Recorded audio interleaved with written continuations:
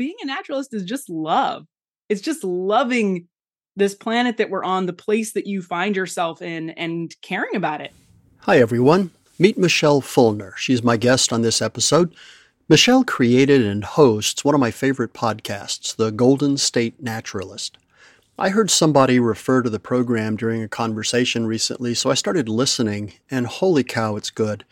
It's one of those podcasts where the host, in this case Michelle, takes you along for a ride, a sort of a virtual field trip in every episode, and along the way, she introduces us to some really interesting people. And brace yourself, she teaches you a lot. And it doesn't even hurt because Michelle's sense of wonder sort of takes over everything. So I reached out, and she graciously agreed to tell me about her program, how she became a naturalist, and how the podcast came to be. Hey, thanks for joining me, Michelle. Let's start with this. Who are you? I'm Michelle Fullner, and I am an English teacher, actually. So I grew up as like a nature kid, just kind of always outside. My family would be doing something, and then they'd look around and I'd be gone, right? And it was this kind of thing where I would freak them out. And so but they would go looking around for me, and they'd find me, 15, 20 feet off the trail behind some boulder, looking under a rock or picking up sticks or whatever, looking at bugs, digging up soap roots, just all of that. And then as I got older, the hard sciences, biology didn't make a lot of sense to me. I didn't understand why we need to learn about mitosis, out of the context of like how that makes an animal work, right? And so I kind of got lost on that, and I couldn't bring myself to care in a vacuum about those kinds of things. So I pursued my other interest, which was reading and writing, and ended up going to school for English, becoming an English teacher, got my master's in that, and been teaching middle and high school English for the past 10 years. And then this year I just moved into teaching adult ed. It occurs to me that not everybody listening may know really what a naturalist is. In fact, I met somebody last year while I was out in the field with my camera gear. I was photographing assassin bugs on the flowers of Queen Anne's lace. I explained that I'm a naturalist, and she raised an eyebrow jokingly and said, "So why are you wearing clothes?" So I had to explain the difference between a naturist and a naturalist. So let me ask you, what is a naturalist? A naturalist, the definition of a naturalist is somebody who learns through observation in nature, right? Paying attention and looking at things in the natural world. Which makes me think of John Muir Laws, who is a naturalist here in California, nature journaler, amazing, amazing guy. And he says, and I'm not sure if this is his original quote or if he's borrowing this from someone else, but he says it a lot. Love is sustained, compassionate attention. Because if you pay attention to something for a long time and you're compassionate and you're consistent, that is loving something, right? Love in an actionable sort of a way. And then I was thinking about how those two things fit together, how being a naturalist and observing, right, learning through observation fits together with sustained compassionate attention. And I see a ton of overlap there. And so to me, ultimately, if you define love that way, being a naturalist is just love. It's just loving this planet that we're on, the place that you find yourself in, and caring about it. So like me, you were always the nature kid, right? Looking under rocks, rolling over logs, all that sort of thing. And then you went off to study English, and I assume you sort of left the biologist or the naturalist in you behind. When did it come back? Well, I think that for me, it kind of goes back to your first question about just who I am, right? And being that nature kid who ended up doing something totally different and reading books for a living and teaching other people how to critically read books. I had never quite found a way back to that other part of myself, how to connect with the natural world. And when I saw this advertisement for the California Naturalist program through a local nature center, I jumped. I was like, I don't even know what that is, but it is speaking to me. I need to do it. And so I just Googled it. I'm like learning a little bit about it. And it is a 10-week long program where you go every week for like a 3-hour long class. You're studying different topics within ecology and geology and, hydrology and natural history. And you just get this big overview of the natural world here in California, from everything from kind of how was this place formed to what lives here and who lives here now, and how do the native people use it. There's a little bit about that. And so it it encapsulates a lot of information, which I really love because I love big picture. So it gives you this great big picture of nature in California. And I think that other naturalist programs in different states do the same thing, in their own local regions as well. So you graduated from the program, really jazzed, and then you had a realization. Yeah, exactly like you guessed. I mean, I went through the California Naturalist program, and out of that 10 weeks, it was coming down to the wire. I had already done my capstone project. I had gone out and collected acorns and learned about oak trees locally. And those are acorns that were used for restoration projects here in Sacramento and restoring urban canopies and things like that. As the program was winding down, I started to get a little bit panicked. It's like, this is going to go back to not being part of my everyday life. And I can't let that happen because I just got this back, right? Like I just got back in touch with this part of myself that I've not been in as close a touch with as I would like to over the past, 25, 30 years. And so I was thinking about it. I was like, well, maybe there's a podcast I can find and I can listen about this. And I started looking, and there's some great nature podcasts out there, but none of them were exactly the thing I was looking for, right? Like California based and big picture topics in ecology and wildlife, all those kinds of things. And I was like, well, I could start one, right? Like, no, yeah, I can start one. so I went through this sort of tug of war with myself, like, you can't do that. Why not? And then I said, you know what? Nobody has to listen to it. If they don't like it, I'm still going to make it. And people who like it can find it. Let's talk for a minute about the kind of things you cover on the podcast. And actually, I'd like you to talk a bit about the style of the program, because you don't just give a lecture on, I don't know, acorns and how they're used to reestablish oak forests in California. Your program is actually kind of physical. Yeah, so I like to go out actually into the natural world. That was a big part of it for me, is like I said before, not wanting to lose touch with that newly reestablished connection. And so it was, okay, how do I find an expert and get them to take me into the woods, right? Or into the desert or wherever, and have them tell me about what they're seeing. And because I want to deepen that relationship with this place where I live that I love. So what I do is I go out in nature with people. And so like with a geologist or with a beaver biologist, or, there's multiple different topics where I've gone out to actually try to see the thing we're talking about. So we do a segment first where we just kind of walk around, we make observations, then we find a log or we find a bench or someplace we sit down and we have a full interview conversation right there in the field. And so we pick up bird noise or airplane noise along the way, whatever it may be. Usually it's good nature noise. Sometimes there's, undesired noises too. And we're pausing and we're waiting for the plane to go by before we start recording again.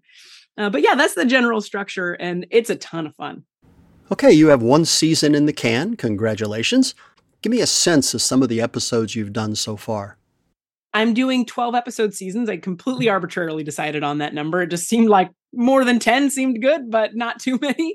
So 12 episodes. And I've gone and I've done episodes on the first one, like I said, was geology. And then I learned about salmon because they're a keystone species, vernal pools, which I had never even heard of before my California Naturalist certification, coyotes, beavers, a place called Conglomerate Mesa, which is in the Mojave Desert. And so there's Joshua trees and, all kinds of interesting desert ecology there. So yeah, that's sort of a bit of a spectrum. Oh, oak trees, giant sequoias. So lots of fun. I try to incorporate as much variety as possible. And it's been a ton of fun making those. So you've now had the opportunity to tramp all over the California landscape. And by the way, I know from living out there for decades that there isn't a California landscape. There are lots of California landscapes: beach, desert, grassland, prairie, high Sierra, estuary, old growth forest, redwood and fir forests that make old growth look juvenile. And along the way, you've had some really cool experiences, I know, because I've listened to the podcasts. Any favorites? Okay, how long do you want me to talk? I could go on for a while about this. It has been so much fun. I've released 13 episodes because I've done, the first 12, and then one is out for season 2, but I've also recorded another like 8 or 9 already. So it has been so much fun. I've gotten to climb up beaver dams, which are made out of very sharp sticks. I don't know if everybody knows that, but when beavers cut those sticks, it looks like a person has made a spear, right? And then they stack them all up. And so you climb up a beaver dam, and it's sort of this perilous experience. And getting to do that and just hear bird song in the beaver wetland, and then getting to camp under Joshua trees under this big, beautiful, dark desert sky. And so many experiences scooping out the water from vernal pools and looking at all the life teeming inside of it. And one of my favorites was actually local here in Sacramento. I had gone out to do an interview at the same place where I got my certification for CalNat, which was FEA Nature Center. And we were doing a coyote episode. And we were walking around, and we knew that there were coyote pups around. And we're walking on the trail, and we see this little tiny tail. There's no way. It's like a little pencil tail sticking up. And we're like, oh, baby coyote, right? And so we're like trying to keep an eye on it, and it ducks away, into the tall grass, and we lost sight of it. But then a few minutes later, we're doing our interview, and we're sitting here talking about coyotes. We know they're really close by because we had seen that pup. And a plane flies over, and all the coyotes go nuts. They all started singing at the top of their voices at this plane, right? And they were right next to us. And it was amazing because you couldn't see them at all, right? They're in this tall grass, and here they are. Couldn't have been more than like 20, 30 feet away from us with how loud they were. So we just decided to join in. We're like, you know what? We're going for it. So we just sang at the airplane too. And it's just, fun, spontaneous moments like that where you're interacting and you're just playing. And I think that has been, that particular experience, but also what that represents. It's just a good time. Having a good time is a big part of the passion that you clearly have for what you're doing here. Let me ask you this. What's your message? I mean, why does all this matter? Mary Oliver said it really well. And it was, what was the title? Advice for Living a Life. Pay attention, be astonished, tell about it. If you're paying attention to the natural world, you're going to be astonished. If you open yourself up at all, right? You're going to be astonished because it's incredible. And then to tell about it. And I think too, my message is yes, do that with the natural world, but also with anything that speaks to you, right? And keep telling about it until you find the people who want to hear about it, because that also leads to incredible community. I've gotten to meet cool people like you, and I've gotten to meet all of my guests who I never would have talked to. These people would never have entered my life. And now my life is so enriched because I'm paying attention, being astonished, and telling about it. It's so true. Every time I produce a new episode of my own podcast, I learn a lot. But truthfully, the real gift is the people that I get to meet, like you. So your formula is working because you're now well into season 2. How's that going? And what have you covered so far and what's coming? Oh, man. It is so much. There are so many things. I actually had the opportunity to go down to LA because I live in Sacramento, and drove down to LA. I did 4 days there, and I did 5 interviews in those 4 days. So just busted it out, went to the La Brea tar pits, got to climb down into one of their active archaeological sites, and got to see where they actually extract fossils from the tar. And it was scary because I'm like climbing down this ladder that is clearly, for paleontologists and not for regular people. Like, you're supposed to probably have signed a waiver before you go down there. And so I got to do that. So that's going to be coming out. I've got one on monarchs because I wanted to hit peak season, monarch season, to be able to see them for that.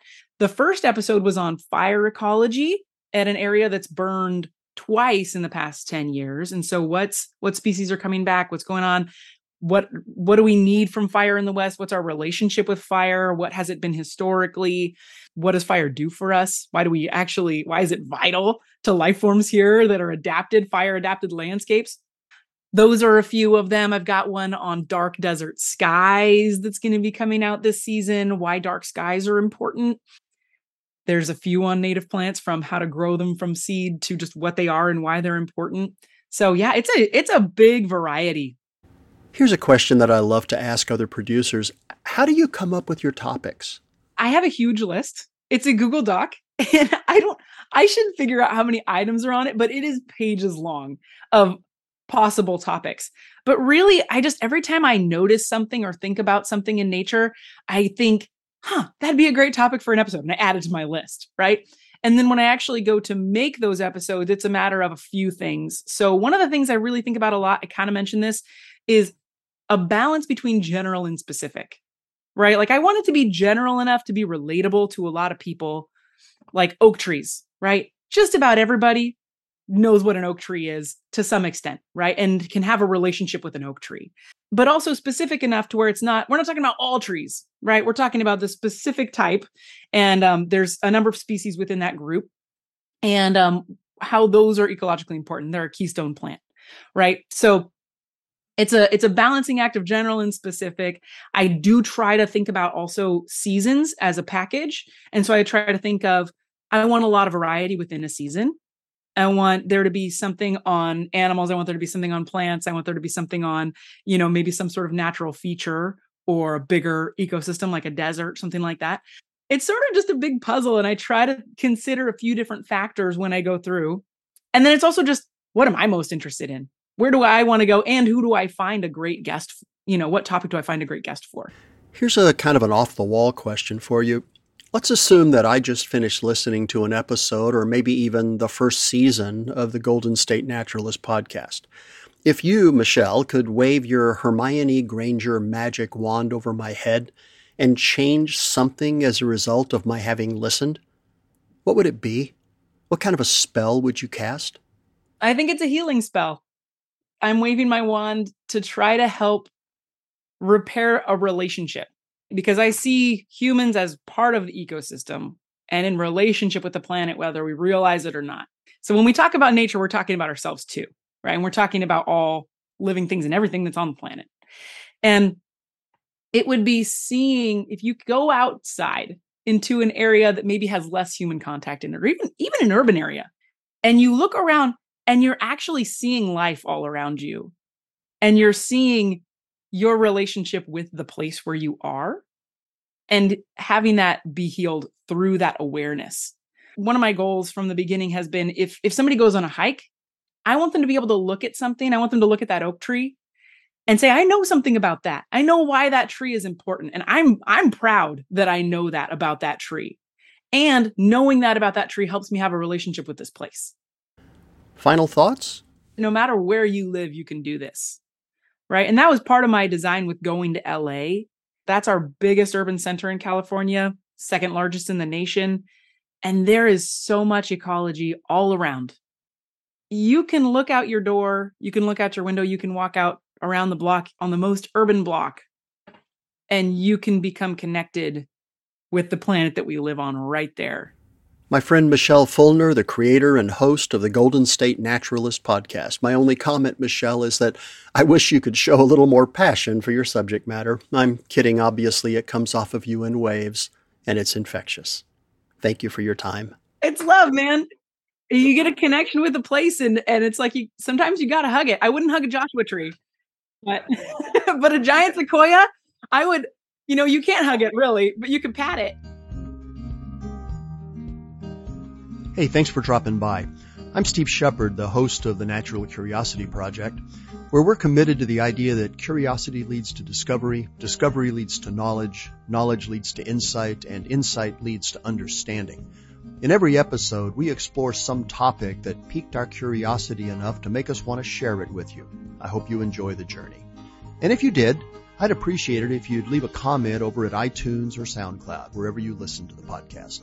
Thank you very much. We'll see you in the next episode.